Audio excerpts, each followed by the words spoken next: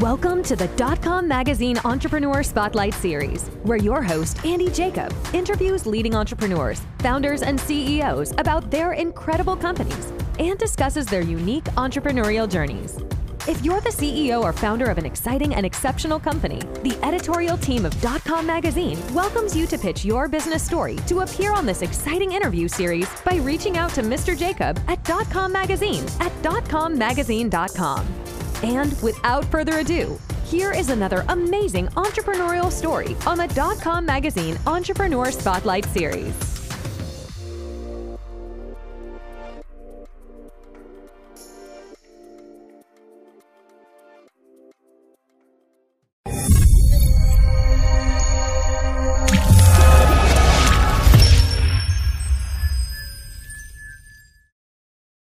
Hello, everybody. Andy Jacob here with the DotCom Magazine Entrepreneur Spotlight Series.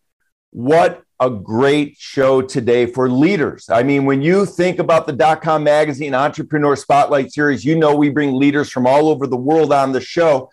And we love talking to leaders. And today we're going to talk to a leader about leadership and, of course, organizational development as well. And we've been able to book Miss Julie Jakopic, and she, of course, is the CEO of iLead Strategies. You've probably seen her on her podcast. You've probably seen her in various organizations. She's a big-time speaker. She gets brought out to talk about organizational development and leadership, and we're going to get into it all today. She has this great idea about something called the Nautilus. So you want to stay tuned for that as well. But Julie, before we get started, welcome to the DotCom Magazine Entrepreneur Spotlight Series.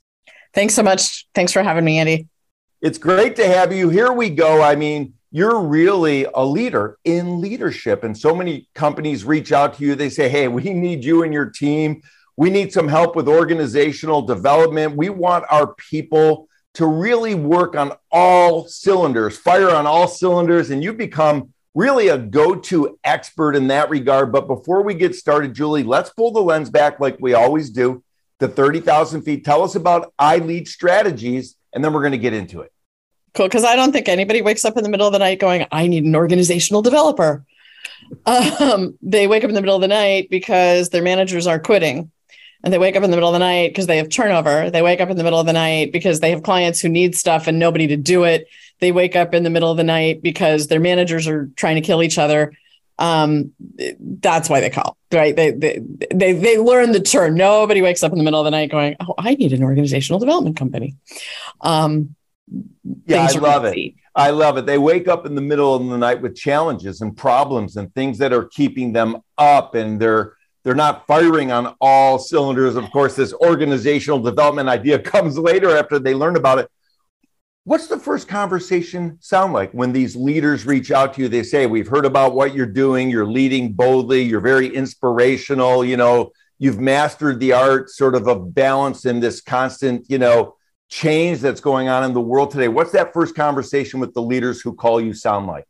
A first conversation with a first-time leader is I was talking to somebody else and they said I needed to call you because I was upset about, and they're pulling their hair out and they're frustrated. And I would love if they would call before that, right? Like in a perfect world, the ideal perfect conversation is I'm building this team. We're going to do new stuff. Let's be intentional about it. In truth, the world moves very fast and people start new projects. I mean, on one of my own projects, I've gone from 5 to 25 in 6 months. That's bumpy, right? There's always new people. Nobody knows who's in charge of what. And there's enough chaos. And we live in a world that's not going to calm down. I got news for folks. Somebody said to me something about hope things calm down in the new fiscal year. I hope I get to a place where I don't care if they ever calm down, because they're not calming down. The world is changing quickly, and that's not going to change. And so what it requires of us is to adapt quickly. It isn't to build the perfect thing. It's to build the thing that's flexible enough, and to help people be comfortable with ambiguity. And usually that's the problem, right? People want certainty, and we're not going to be able to give them certainty. Yeah. That's actually, I don't think we're going to have to give them guardrails. We're going to have to teach people how to cope with the fact that things are uncertain and what that might mean for how they lead their team and what that might mean for how more junior folks are approaching things. I was interviewing a junior candidate yesterday for something, and I remember being that person. And one of my new questions that I ask everybody is, how and when do you ask for help? Because they don't, because we taught them they're supposed to do everything all by themselves. Well, if you come to me in hour 39, I can't help you. If you come to me in hour 20, I got lots of ways I can help you. Right? Yeah, if you come to me at the last minute, there's not much I can do to fix anything except make you work too hard. There just isn't. If you come to me early, we got other people. We got ways to solve that problem. And that's not what we don't teach people to say they need help. We teach people to tough it out and then be really upset they have no work-life balance. So interesting you mentioned that because, everybody, when you're out to dinner or you're walking around and, a lot of people say, hey, I can't wait for things to get back to normal. I can't wait for things to calm down. And what you're saying is, especially as an entrepreneur, things don't calm down. You really don't want them to calm down because then it's not entrepreneurship.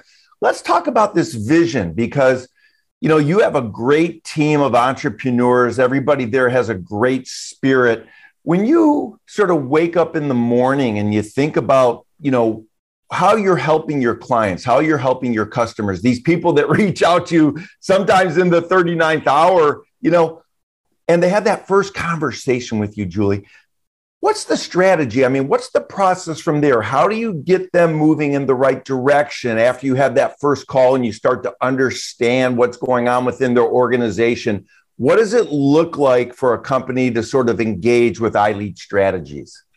I think, it's funny. I don't think of myself as being very risk averse because we're entrepreneurs. We don't get to be. But I do ask about risk. And that is where we start, right?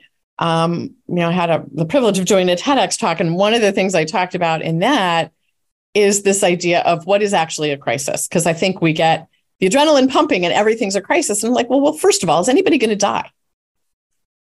Very rarely is the answer to that question yes. And if it is, then we got to fix that, right? Followed by anybody on their way to jail or losing their job. If we take those off the table, it's important. It's a pain. It's a problem. It's not actually a crisis. And so a lot of step one is let's step back and see what actually needs to be dealt with. What's going to happen in the next week, right? Short term, that's going to blow up and make it hard to do things. Let's fix that. Now let's step back and get to the root of what's going on and figure out where those problems are. Because most of the time, you don't reach out. It's not just young employees who don't reach out for help, right? Entrepreneurs we don't like to spend money on things we don't think are real problems. We think we can do it all ourselves. By the time you ask for help, it feels huge, but it's usually about how do we take this apart? Let's fix the real big things first. I like it. I like that approach so much. You talk about that in the TED Talk, of course, Julie. And one thing that comes across very, very perfectly from you saying it to my mind and encompassing it into my heart and soul as an entrepreneur is, compared to the death of a loved one or having a health problem, everything else in business really, it's choppy water, but you can find these calm waters by navigating through the choppy waters, I guess you can say. And one thing that kind of came to mind was this Nautilus idea that you have. And, you call it your mascot and your icon. When I was a young man, I used to work out on these Nautilus machines. And it was like this brand new machine. And everybody liked it because it was very smooth. But at the end of it, you really got a great workout. So what's the Nautilus whole idea mean to you and your team, Julie?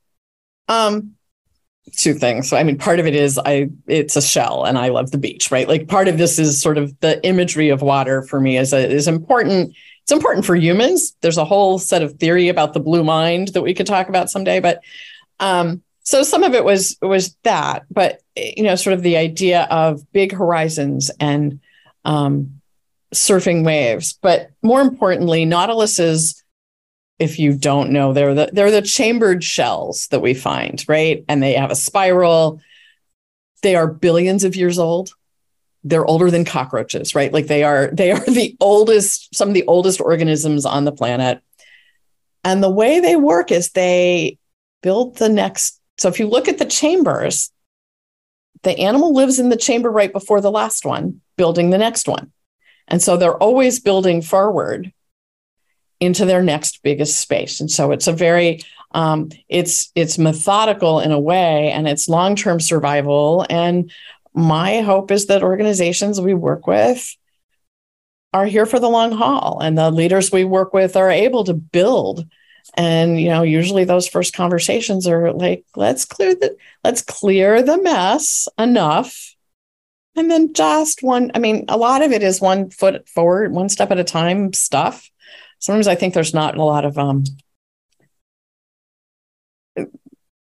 rocket science, right? Yeah, it's a lot of good, solid triage. Yeah, it's so interesting. They building forward. I can see that being the name of the next book that you're going to write, or the next TED Talk about building forward. It's very interesting. And one thing, when we look at your background and we look at your company, you look at things very uniquely in today's world. And one thing that we love about it is, when you wake up in the morning, God willing, you're given 24 hours to do your thing. And you say you're only guaranteed, one life. That's sort of the guarantee. Yeah, get one. Right. And as an entrepreneur, it's the same thing. So for the younger entrepreneurs watching the show, what can you share with them based on your journey and the way in which you do your consulting and the way in which you run your practice with your team? Maybe some words of wisdom about what they can do today to move forward, like you had mentioned, like the Nautilus shell. I do think, and I think it's old news now, right? This whole fail forward fast thing. But fail forward fast. Stop waiting to be ready. You never will think you are. I still don't.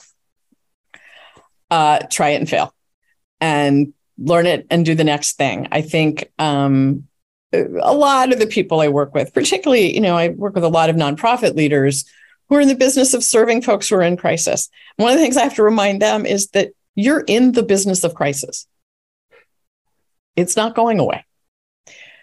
You have to be okay in that space. And entrepreneurship is a little bit like that, right? It's drinking through a fire hose, and stop waiting to be ready, but also it's that balance, right? It's balancing stepping out and taking the risk of failing and not wearing it, right? It isn't the thing I tried failed, not I failed, right? And yet not doing that in a foolish way. But most people who are not listening to this are not responsible for generating the income that covers what they do. And it terrifies them to have to do that. You got to get over that one. And then, I don't know, have fun. Like, you get one life, do what you want to be doing. I say that, and it's kind of interesting as I'm going through this hiring process right now, where I'm staffing a bunch of things up. I don't care. If you don't care, don't waste your time interviewing with me, because I'm not going to hire you, and I will smell it in a heartbeat. I don't care. And I sit here, and my team works hard, and they do life-changing things or contribute to life-changing things. And it's important. And yet I have this claim that I want them to have work-life balance. I do. I want them to feel good about what they do. I want to build it so that they can do that. But don't do that. Like, if you don't care about the work we're doing, this isn't the place for you. Wow. Julie, it's so interesting because I'm old. I'm an old guy. I mean, I'm older than we're in the same place. And, when you say this, where you actually talk to people and they have this I don't care sort of idea or attitude or thought, for the old guys like me and the old gals, that are out there watching the show, we might not even understand that. What does that mean? I mean, they don't care. We can't even get our arms around that. What does that mean exactly? Well, I think there's a couple pieces. I mean, people like to say it's generational. I actually think it's life stage. Have kids, have partners, you're going to care a little more, right? But I also think, who wants to spend their whole day doing things they don't care about? What a terrible way to spend your life. If you don't care about this, then go find something you do care about. Like, don't spend your life doing stuff you don't care about. And sometimes that means, like, I understand that if I were making French fries at McDonald's down the street, it might be really hard to care about French fries. Okay, I understand that it's a privilege to say that. But here's what I mean by it. Care about the people you work with. Care about the customers you're serving. Care about something about it. Because if you really don't care, it's not just bad for my business to have you here. It's a terrible way to live your life.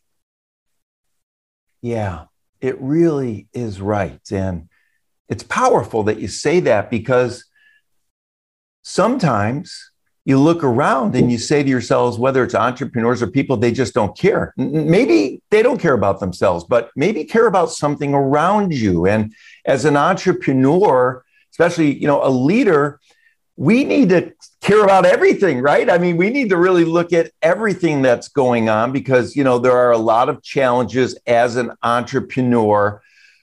When you look at sort of a business and you unpack it and you look under the hood, do you find sometimes that there are certain areas that the leader is caring about less than other areas? Or do you find entrepreneurs care about everything, but they just can't get to it? Thinking for a second, because I think about, like, entrepreneurs as a class of business. And they're not, and I don't have the same answer for those two bodies of people.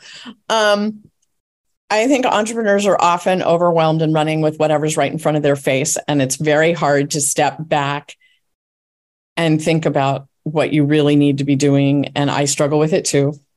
Sorry, still do. And yet, if you don't, you spend all your time on the small details of small things and not the small details of the big things. And you miss opportunities. And when I think about small entrepreneurs who are starting out, some of that, and so oftentimes, at least a lot of the people I meet who are entrepreneurs are not people who wake up in the morning excited to sell stuff, right? They love what they do and they got to sell themselves to get to do it, right? And they are masters of what I call fake busy. The long list of to-dos that you're going to make your calls after you do the 800 things on your to-do list, except you did 400 and you added another 2. And so you don't have time to do sales calls until tomorrow, except the only thing you actually need to be doing is sales calls, right? There's that problem. On the larger businesses, I think there's the tendency still to be doing the thing that has a fire extinguisher right now and miss the larger things. And I can think back to, he'd probably kill me to claim that he was a mentor because he thinks of us as peers, but I don't. I was an analyst at an association, and I was spending some time with some executive directors around the country. And what I particularly loved about this organization was that executive director gave me his undivided attention for days. Showed me what he was doing, showed me what he was building. Nobody called him in the middle of lunch. He could have looked at his phone. He could have been checking his messages. I don't know when he did those things, but he didn't do them when I was on site with him. And that meant he trusted his team to do their job and put down the fire extinguisher. He built a team that he had the capacity to make investments in the future of his organization, in the future of his people. And I think we've got a whole lot of people who measure their value by how desperately needed they are by their team, by the people that work for them. And that is a terrible way to run a business. Wow. it's so interesting that you said that, because I know someone who has a very good company, but yet, and it's running on all cylinders, but it almost seems like this person makes fires so that they can step in and fix the fires because it's going too smoothly. Is that what you're saying? Is that one of the ideas? Well, I think that's one of them, right? If we measure ourselves by how many times our phone pings, then we create situations in which our phone pings. Which mean, and either we stirred up stuff that doesn't need to be stirred up, or we don't trust the people to do their jobs. And as I think about this particular team, I mean, I've led different teams over time, and this particular team that has what quintupled in 6 months, we've had conversations about, I am used to managing this stuff. I'm used to reading everything we give to a client. I cannot do that. This team cannot get done the work that has to be done if I have to touch everything. So part of your job is telling me when to keep my grubby little fingers out of your hair and making sure, like, what systems can we put in place to manage the quality control that I know I don't have to touch it. And we did a lot of, this team is going to proofread for that team, and that team is going to scan, because if I have to touch it, it ain't going to get done. And we've delivered products that I am only slightly mortified to tell you. There is one particular video that we produced. I haven't watched it. I still haven't watched it. It's October, whatever, and it had to be done by the end of September. I still have not had time to go back and watch a product we produced that was really important to the federal client we delivered it to. And you know what? I want to watch it because I'm sure it's great, but I don't have to. You know what? It's so interesting, Julie, because the thing that comes across, and I'm keeping you over time, and thanks so much, this has been really fascinating, is you're real. It comes across. I mean, you're not a person that doesn't think that there's conflict. As a matter of fact, you believe that in conflict, there are opportunities. And you're a big believer in having some difficult conversations and really building relationships with your client. And you have this thing that's really interesting. I just wanted to get into it. And pardon me for keeping you over time. I know I'm indulging good if you are. a little bit. You say the world has never moved this fast before and will never move this slowly again. And of course, you have a lot of clients in Washington, D.C., and of course, you do a lot of nonprofits as well. What do you mean about that? Let's talk about that dichotomy of pace. I mean, it's super interesting. I think there's one of my favorite books is a book by Thomas Friedman, Thank You for Being Late. And he talks a lot about this. For the first time in history, technology changes faster than we do. And that's why we feel like it's always uncertain. And that's not going away. So we've got to be okay with change, period.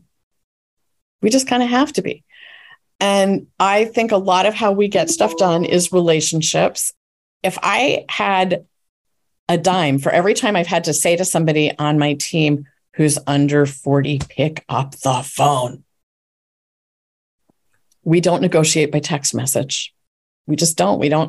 We can answer things, but we can't do complicated transactions that way. And we have to understand conflict happens. Some of my most important relationships are with leaders I disagreed with. And I have a friend who used to say, well, it's time to go slay dragons. And I'm like, oh, hell no. Tame them and use their power for the greater good, right? Like, why would you do that?